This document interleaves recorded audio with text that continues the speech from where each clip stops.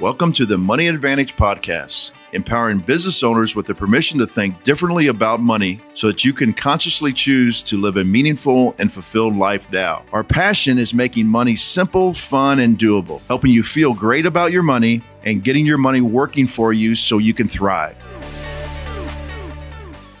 Good morning and welcome back to the Money Advantage Podcast. This is Rachel Marshall along with Bruce Weiner, and today we are talking with you about interest rates more specifically, and what the impacts of interest rates are on bonds, which are a big part of the growth inside of a whole life insurance policy. So if you've ever had the question on your mind, in a rising interest rate environment, then I'm probably going to have increasing dividends, and that's good. In a falling interest rate environment, will I have lower dividends paid out in my policy? And how does this long-term low interest rate environment play out in whole life insurance? So I will give you a quick disclaimer at the front. Maybe it's not a disclaimer. I'm going to spoil the whole story. So if you don't want to listen to the whole show, you don't need to. Whole life insurance has been around for a very long time in a lot of different environments, and it still is strong and still is a powerful way to store your cash in a way that is safe, liquid, protected, growing for you. But we're really going to uncover kind of the nuance behind that today and figure out exactly how that low dividend, low interest rate environment, plays out in whole life insurance. Bruce, thank you so much for being willing to have this conversation today. And I think it's going to be a good one. Yeah. Without trying to blow our own horn, this is a topic that I think a lot of insurance people do not truly understand the mechanics, because they don't, for a variety of reasons. They haven't taken the time to understand it, or they haven't taken the time to actually talk to the chief investment officers of these different insurance companies. I've been fortunate over my career that a couple of these chief investment officers have spent a lot of their time explaining that, including, I don't know when this is going to be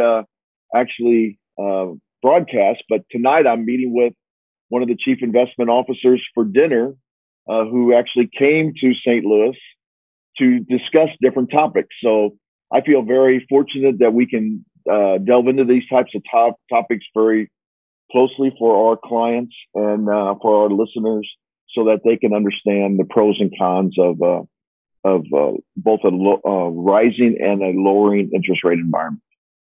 And Bruce, I think it was really interesting that you just mentioned chief investment officer. Mm-hmm. Can you just share briefly, why does an insurance company have a chief investment officer? Okay, so an insurance company would bring in premiums, and they can be brought in on a yearly, a quarterly, a semi-annual, or a monthly basis. And by the way, you can change the mode of premium. That comes up in a lot of client meetings. People say, well, I don't know if I can make this yearly premium all the time. I have this money stored right now in my savings account, but I've actually built that up over years. And we say, well, that's okay. We can actually do a couple of annual payments, and then we can switch to quarterly, or we can switch to semi-annual, or we can switch to monthly. And oh, by the way, if you sell a rental property like I did last year, I can take that big chunk of money and I can just make where I was making a monthly, I can just turn around and go the opposite direction. I can make a big annual payment with it. So it's very, very flexible. So when that money comes in, the insurance companies don't just keep it in a savings account and wait for it to be asked for either back as a death benefit or ask for it in a contractual loan. They actually put that money to work for them.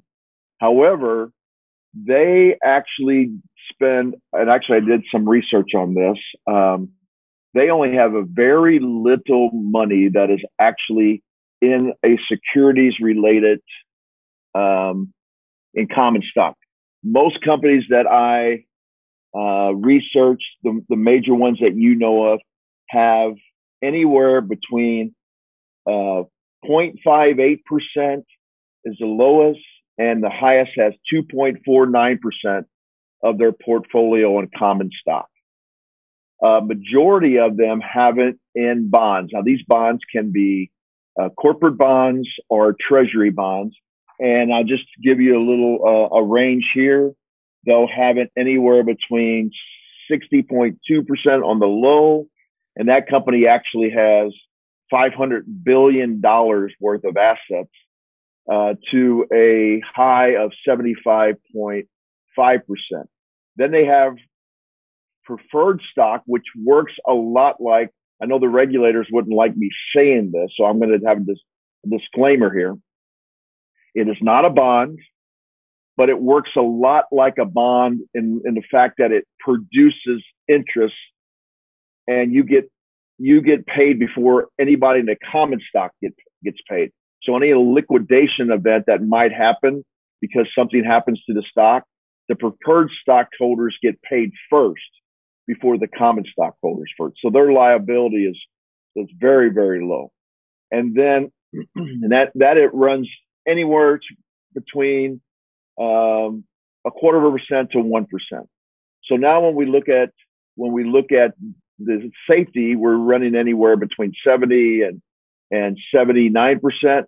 Now the next biggest is actual mortgage type investments. And these mortgage type investments can be packaged mortgage that come from taking mortgages from Freddie Mac and Fannie Mae and packaging them together. And that in a portfolio is running anywhere between 0 for one company all the way up to 16.3%. And some people might consider that to be risky, but they actually, from the chief investment officers that I've talked to, they've actually tried to keep the equity to value ratio anywhere between 65 to 75%. In other words, the mortgage has a lot of equity built into it, so that if they fail, then they actually can sell the properties and recoup their money. And then they also have some in real estate, very small percentage, anywhere between 0.33% to 1%. Contract loans. This comes up a lot of times. So these are loans that are actually, and this is important for our listeners to understand. Contract loans are the loans, policy loans that policyholders are taking.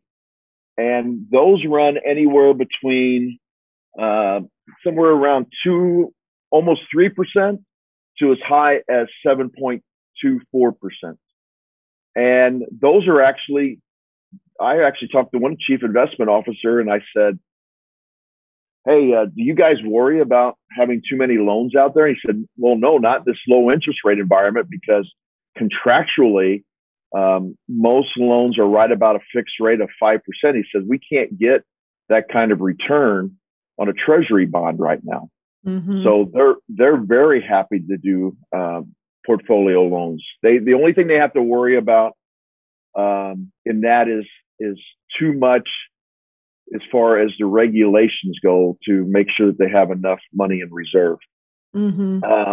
Cash and short term, they'll just keep anywhere between 1.34 and 3% in cash. And the reason they keep that in cash is to easily pay off death benefits and to actually shift cash to a up and coming either an interest rate bearing account or some kind of other investment that they would like to shift some cash into. So you can see where they're very conservative. And so mm-hmm. in a conservative interest rate environment, as an example, in 2002, so almost 20 years ago, gross bond yields were almost 7%.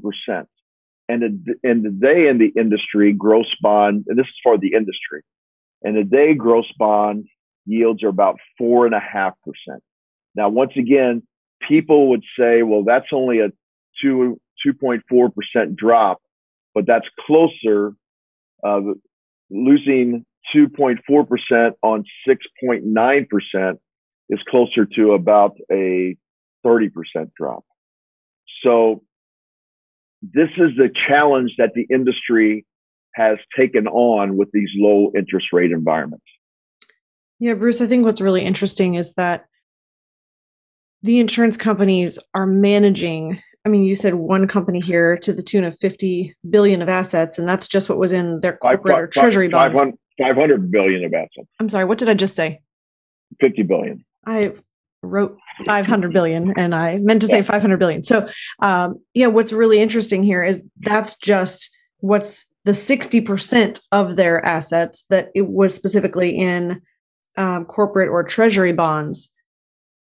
That's a lot of capital that they're deploying and figuring out how to invest strategically, but very conservatively. And so two things that I hear loud and clear through what you're sharing is there's a lot of capital that needs to be managed, which is why there's a chief investment officer at life insurance companies, because they're managing this capital for the purpose of being as productive and profitable as possible and as safe as possible so that they can pay dividends and all of their claims. And I'm also hearing not only is there the need for this management, but they're very, very conservative. And I love those numbers. The 60, I think on the high side for the corporate and treasury bonds was about 75.5%, if I wrote my notes correctly from what you shared. So there's a lot of responsibility that a life insurance company has to be able to pay death claims. If they say they're going to pay death claims, they need to be able to do that.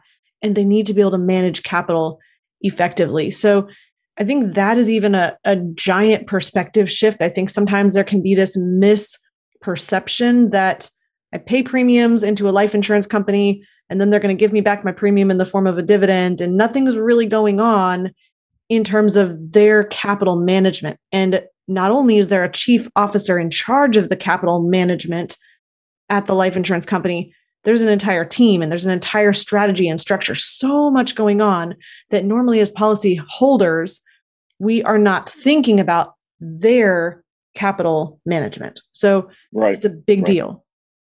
Yeah. And, I attend these conventions all the time. I listen to the chief investment officers. I listen to the presidents of the company. And one of them that we actually do a lot of business with is one of the reasons I continue to offer this to our clients is the president of the company who has a history of being in this organization and seeing, and by the way, his family was in this organization beforehand, a big history. So he's gotten this pass from generational thinking down. The top insurance companies, the top 10 insurance companies have approximately 7% more money in reserve than they have promised. And this particular company has double that amount in reserve. So they have 14% more. And of that 14%, a larger amount was also just being held in cash instead of actually being invested. And many of the insurance producers was asking him, I don't understand. Why wouldn't you invest that? And his answer to that was, if you understand bonds. So I'm going to stop there and I'm going to explain bonds to people. Okay. So bonds have an inverse relationship to interest and their value. So if you buy, let's just say a 10-year treasury, and I'm making these numbers up right now, but if you buy a 10-year treasury bond at what they call par value or $1,000, then whatever that interest rate is at 1.5%, that bond is now worth $1,000. If interest rates go up, you're holding that bond for a period of 10 years. So you're going to get 1.5% on that 10-year bond every year for 10 years on that $1,000. If interest rates go up, now your bond, inversely, the value of it goes down. Now, why is that? Well, if I buy a 10-year treasury bond of $1,000 and 1.5%, and the next month, the 10-year treasury goes to 1.75%, so the interest rate's higher. Why would anybody offer you $1,000 for your bond paying 1.5% when they could go to the open market and simply buy one at 1.75%? Wouldn't make any sense. Mm-hmm. So what you could do, your personal bond value goes down. Now, as long as you don't sell it, and you'll get the $1,000 back at 10 years. But what you could do is you could sell it at a discount, say $990, and then go buy the 1.75 at $1,000. Of course, you'd have to add another $10, so you lost $10 of value. The inverse is also correct. And this is what happened from the early 80s all the way to 2007 or so.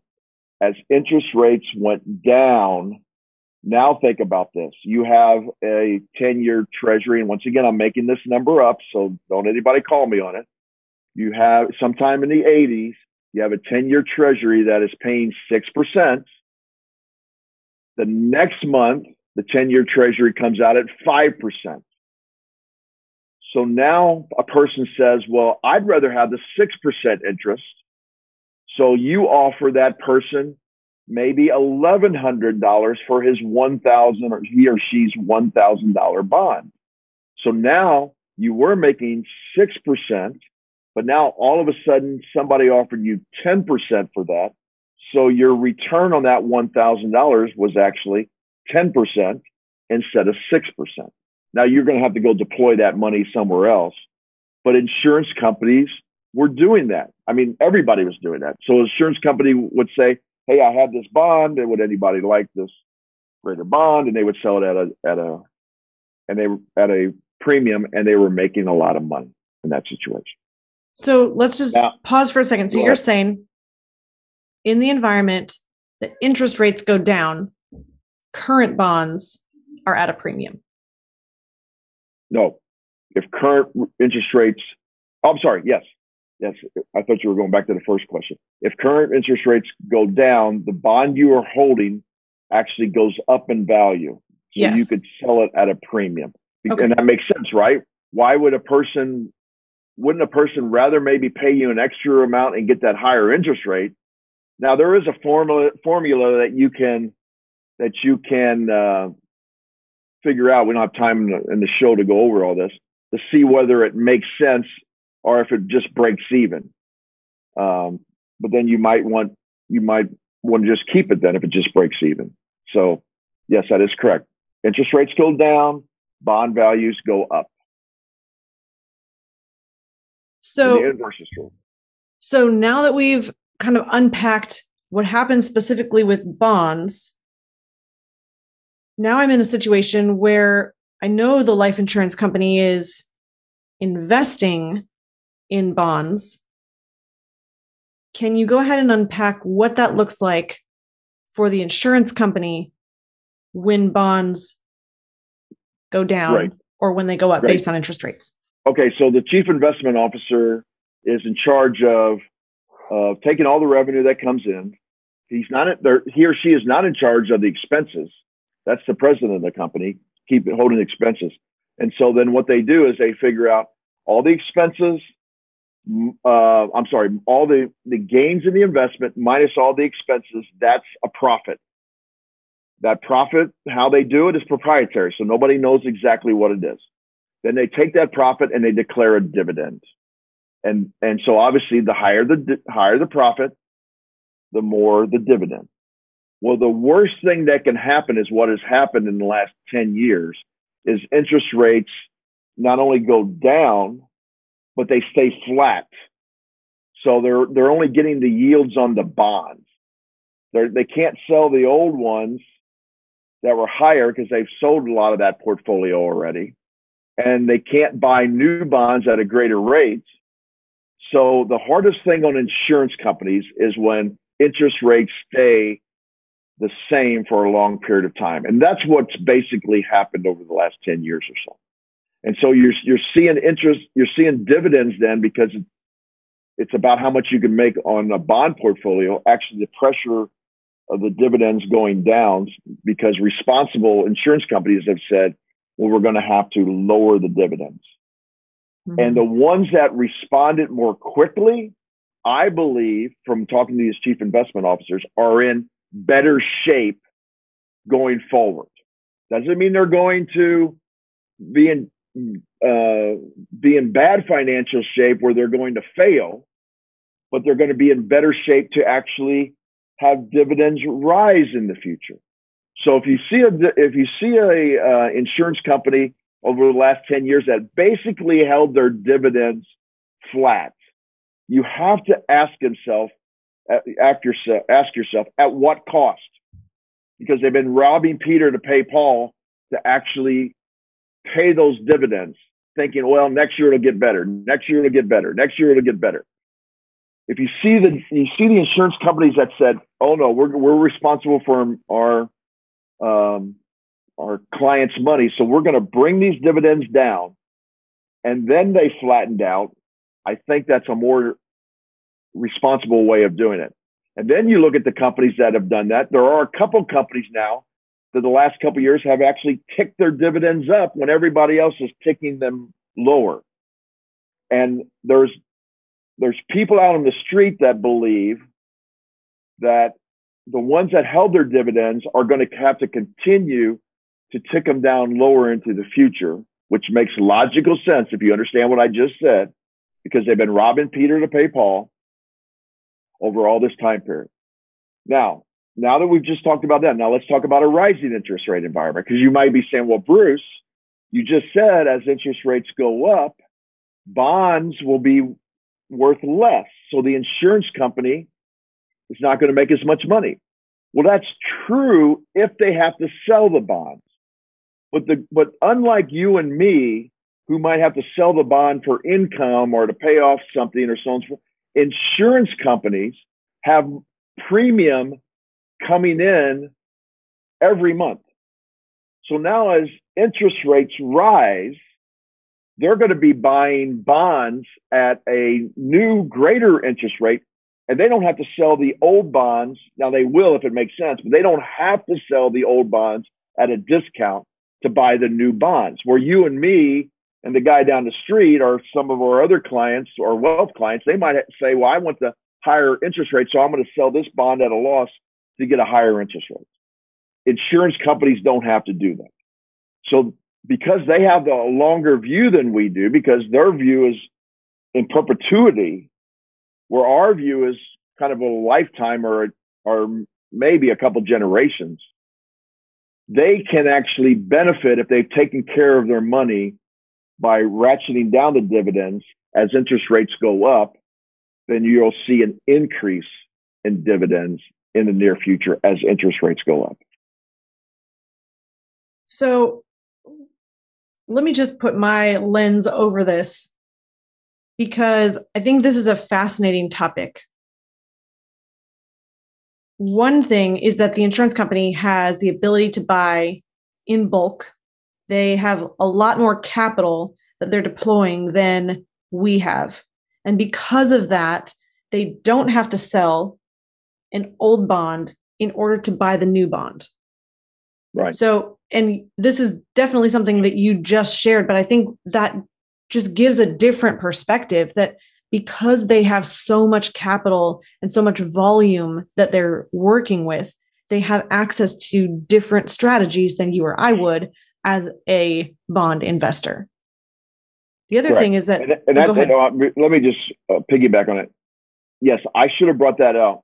Having literally hundreds of millions of dollars to go to a corporate situation and say, yeah, we'll lend you $200 million, but we want to get 5.5% on this corporate bond, where an individual says, I got $1,000. I'd like to buy that corporate bond for 5.5%. The corporate person, selling it, or the broker selling it, said, well, no, we're only going to give you 4.75 because we're just going to keep looking.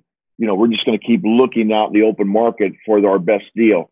Well, having somebody lay $200 million or $400 million on your lap for this corporate bond at a certain rate to get going with your project holds a lot of weight. So that was a very good point that you just made, is the more money you have, the more yield you can get, because people are willing to give you more because you're giving them more.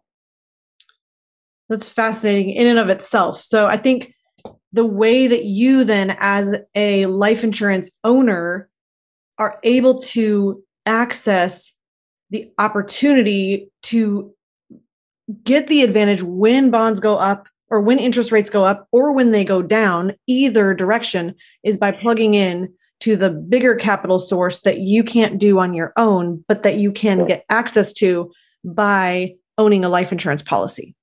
Correct.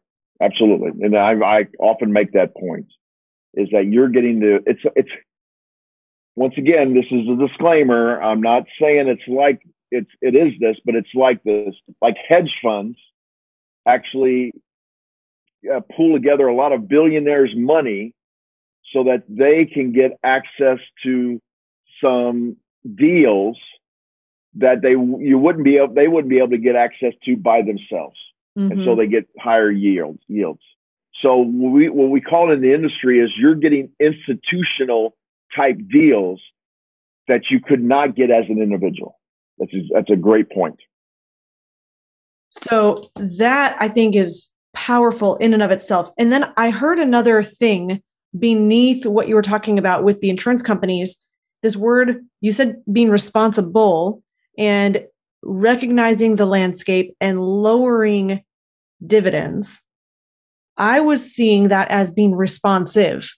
If the insurance company is very responsive to the current environment, meaning that they recognize their challenges and they say, we're willing to pull down our dividend rate today, which might look really bad to a new life insurance purchaser. I mean, if you're looking from the outside and you just are comparing, this company has a higher dividend rate versus this company, and if you're using that as the sole lens to make your decision, you could say, well, the higher dividend company is the stronger company, and I should just go with them because that dividend on your illustration is projected forward into the future. And you think, well, I'm going to have more cash value, or I'm going to have a higher death benefit if I structure this properly. And it looks perhaps like on the surface, the highest dividend rate is going to outperform a lower dividend rate.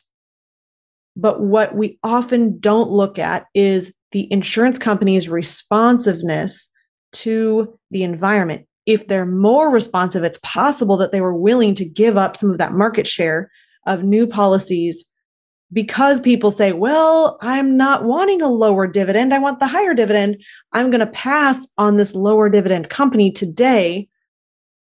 They're willing to give up a little bit of that market share in order to say, I want to protect, the insurance company saying, I want to protect my solvency, my stability for when the environment changes. And so I think that responsiveness is something that we can look at and recognize that it's not, I heard this beautiful analogy the other day in a completely different environment, but they were talking about something that was craftsman created, which requires a lot of nuance and a lot of multifaceted thinking about developing a skill set. If you have something craftsman created, it's created with this multifaceted view that required a lot that went into it. It's very complex.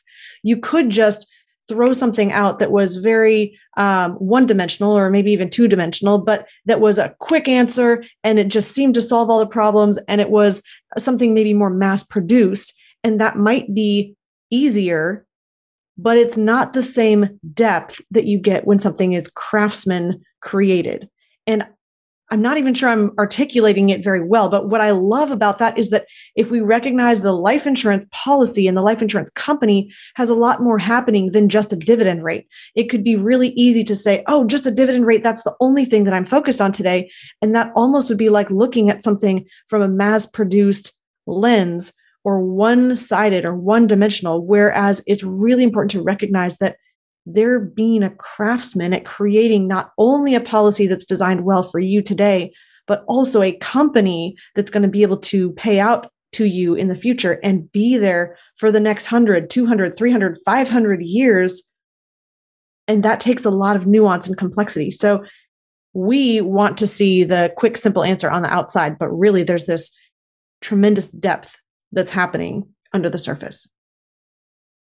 It's not the first time I've said this on the show, but there's not a whole lot of difference between one insurance company and another. There's no such thing as a deal in insurance companies. And as you go through the numbers, they're all, and a lot of it's because they're highly regulated by the states. If you go through the numbers, they're all investing in the same treasury bonds, the same corporate bonds. They can only cut expenses so far.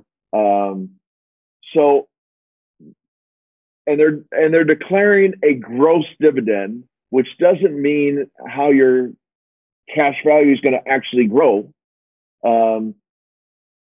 because you cannot just divide the dividend into your premium, because that dividend declaration declared dividend is for the entire policy group, not just for you. And this is a really bad thing that a lot of people think, like a 30-year-old's not going, even if they declare a 5.5% dividend, a 30-year-old's not going to get a 5.5% dividend.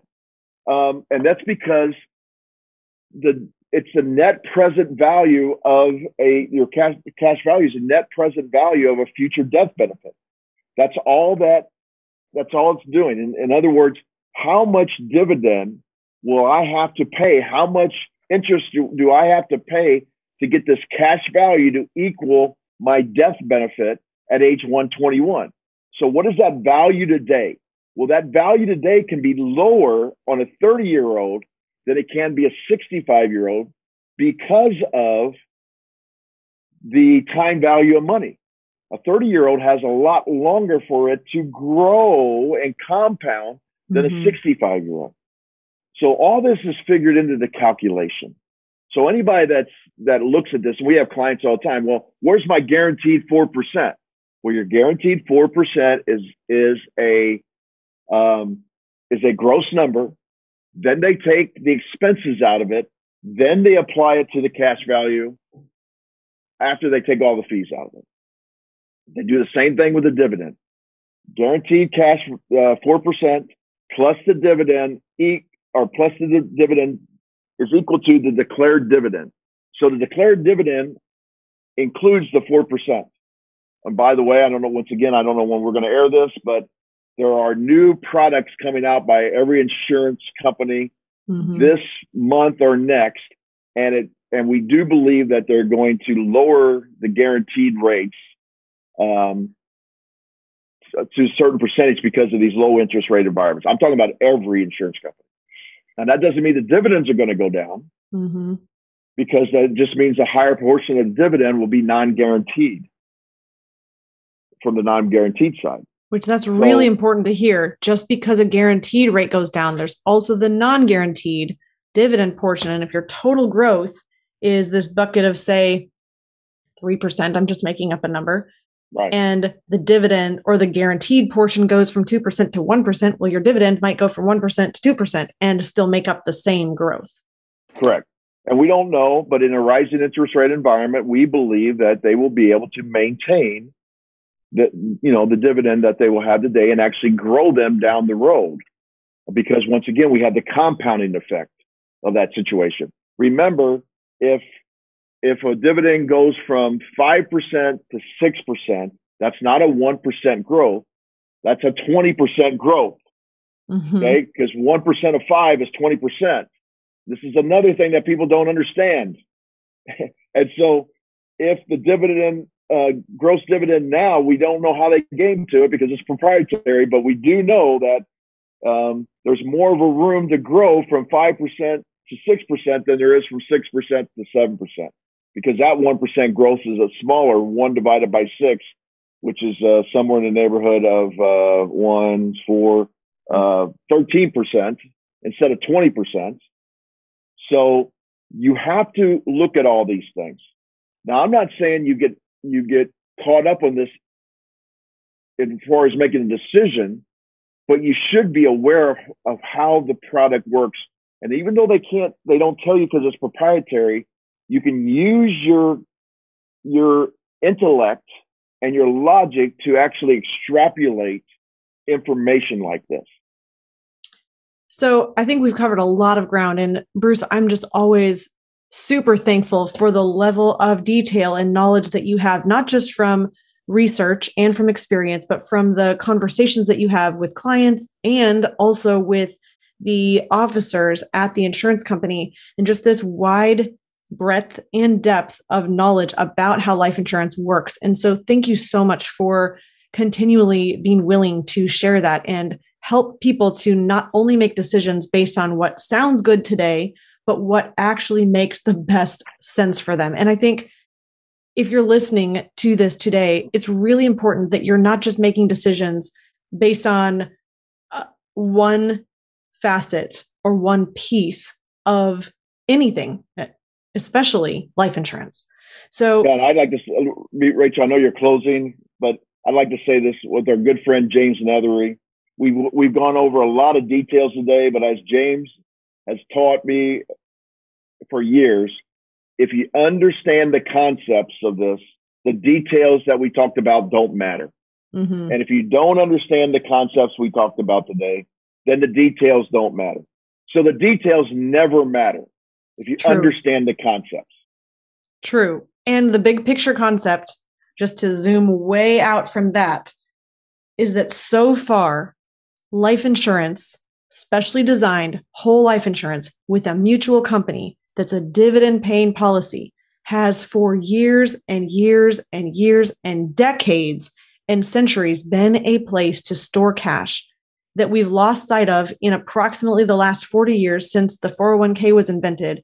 Right. But that people are coming back to this realization that I want to have cash that I can control, that I can access and use when I want to deploy capital in any investment or purchasing a business or expanding or having a marketing effort, or whenever you want to access cash on your terms and not have to pay tax to do that. So it's a tax advantaged. It grows in the way of you experience it tax-free. It's technically tax-deferred growth, but you experience it tax-free because you can pay tax before you put the cash in, and then you never pay tax again on that growth as long as you use it properly.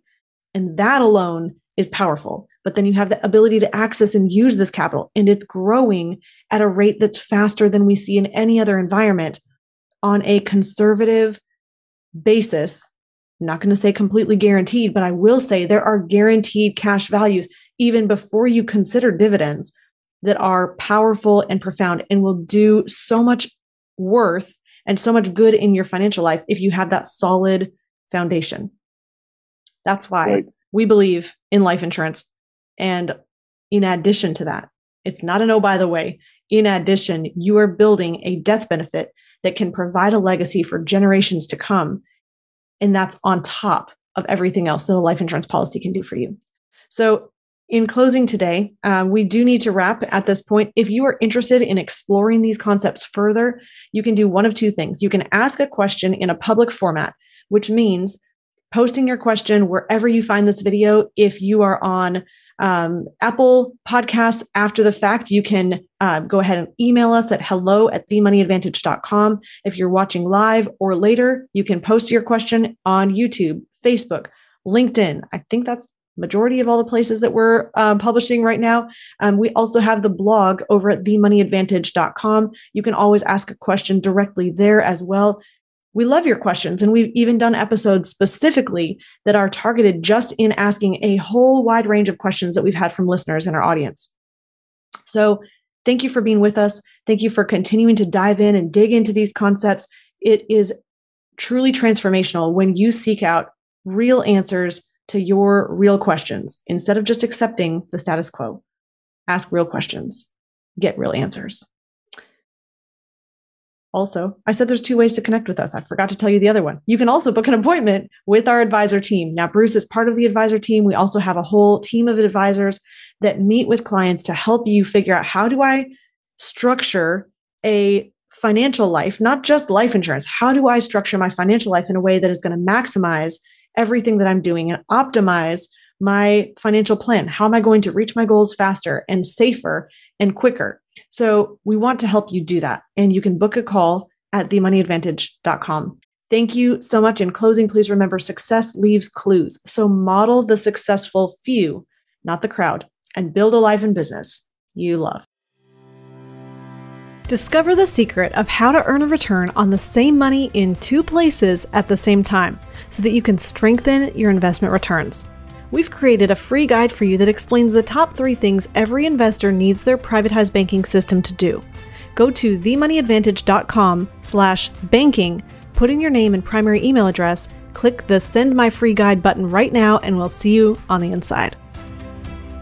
Thank you for listening to the Money Advantage podcast. Today's show notes and resources are available for you on themoneyadvantage.com. If you like this episode, make sure you subscribe and leave a review. If you have any questions or desire to speak with a qualified financial professional after listening to today's podcast, we encourage you to reach out to us at hello@themoneyadvantage.com or check us out at themoneyadvantage.com. The opinions and views expressed here are for informational purposes only. This material is educational in nature and should not be deemed as a solicitation of any specific product or service. All investments involve risk and a potential loss of principal. Kalos Capital Incorporated nor Kalos Management Incorporated offer tax or legal advice. Please consult with a tax advisor or attorney for advice regarding the impact on your portfolio. Securities offered through Kalos Capital Incorporated, member FINRA, SIPC, MSRB, and investment advisory services offered through Kalos Management Incorporated and registered investment advisor, both located at 11525 Parkwood Circle, Alpharetta, Georgia. E3 Consultants Group is not an affiliate or subsidiary of Kalos Capital Incorporated or Kalos Management Incorporated.